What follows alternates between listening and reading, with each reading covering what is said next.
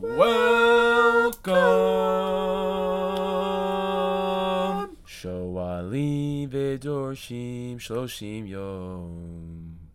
Today is the 12th day in our quest to learning all about the holiday of Shabbos. So I first want to clear up what just happened there in the beginning. That was a fabulous a cappella solo and duet performed by T. Borei Olam and also by Pancho Money Green. Those are their real names. I did not make that up. Thank you to them for providing that fabulous audio at the beginning of our shir. To beautify the mitzvah, to beautify learning Torah, we had to bring in those beautiful vocals. All right, and now this is essentially going to be a walk down memory lane because a lot of the situations and scenarios that we're going to reference in today's podcast have already previously been referenced and used as examples when learning about the actual purpose of candles themselves. And let's dive right into it. In our favorite sefer, Kavod Yonik Shabbos, The Radiance of Shabbos, by Rav Simcha Banam Cohen. And we start like this. The Shabbos candles must be burned at least until the beginning of the meal.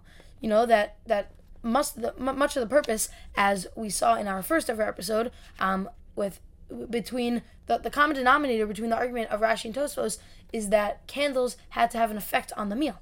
That was the whole purpose of it. Either it was for Kavod Shabbos, because it made the Shabbos meal more respectful, because you had a lit candled meal, which even now in 2023, whenever someone says a candlelit meal, it's always connotates a fancy meal, which is of course what we want Shabbos to be, the fanciest meal of the week, in order to show respect to it. Or whether it's like what Tosfos says, which is that we don't want to have people bumping into each other and spilling stuff and breaking things. We just want to keep Shabbos nice and peaceful. And so that's why we would do it. Either way, both of these answers have the common denominator, like we had said, that about the meal. So the Shabbos candles must burn at least until the beginning of the meal. Preferably, they should burn throughout the meal. Like we said, we should use them throughout the whole meal. So the minimal requirement is that it goes until the beginning of the meal, but preferably they should burn throughout the meal. If they burn out before the meal begins, no other benefit was derived from them, which is to say that they were lit and it was before the meal. And nobody provides any other benefit from them, and we'll see what type of benefit in a second. Then the bracha was said in vain. It's a bracha levatala. Levatal means like to waste, or to be nullified. So it was a bracha said in vain. And one who accepts Shabbos early, like we had talked about, in the summer months, because Shabbos starts so late, and some people don't like staying up until 12 in the morning in order to eat a Shabbos meal. And so they make early Shabbos. But they eat their entire meal before the nightfall. Because let's say they make early Shabbos. Let's say Shabbos starts at 8:13, and they make Shabbos at 7:40, and they finish their meal before it's 9:13, which is when we'd say it's nightfall. And so we're like, oh no, what do we do? Because maybe these candles aren't providing as much light to the Shabbos meal because it's not dark outside.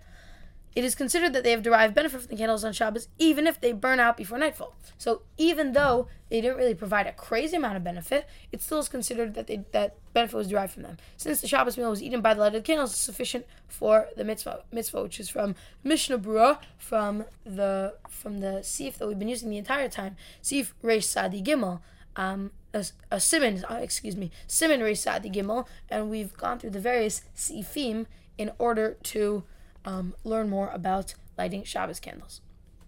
If one does not eat the meal by the candles, but the light of the candles was used to prepare the meal, this too was considered a derivation of benefit from them, and the bracha was therefore not in vain. So like we say, if somebody doesn't eat candles by the meal, however, it was used to prepare for the meal, like we said, is another way of providing comfort for Shabbos, this too is considered derivation of benefit. So it's not a bracha levatala, it has to be used for some function of the meal, either to make the food or to eat the food. So that's an interesting halacha that we haven't seen yet. And then now we're going to reference what we said in the first halacha point that we said today, which is that if one leaves after candlelighting to eat in another house, he or she must make sure to derive benefit from the candles either before leaving or after return home, which is something that we referenced a few podcasts ago, which is for example, we said if a woman lights candles and then they have to go out that night, then what she could do is she could daven mincha by the candles right either right before she leaves or maybe she could daven Mariv after she comes back. This way that there is some benefit fulfilled by this. So I know we had some of a wacky beginning, and we have to thank our acapella artists for that. But I hope that you are excited because we're now one day closer to learning more about the holiday of Shabbos. Have a wonderful day.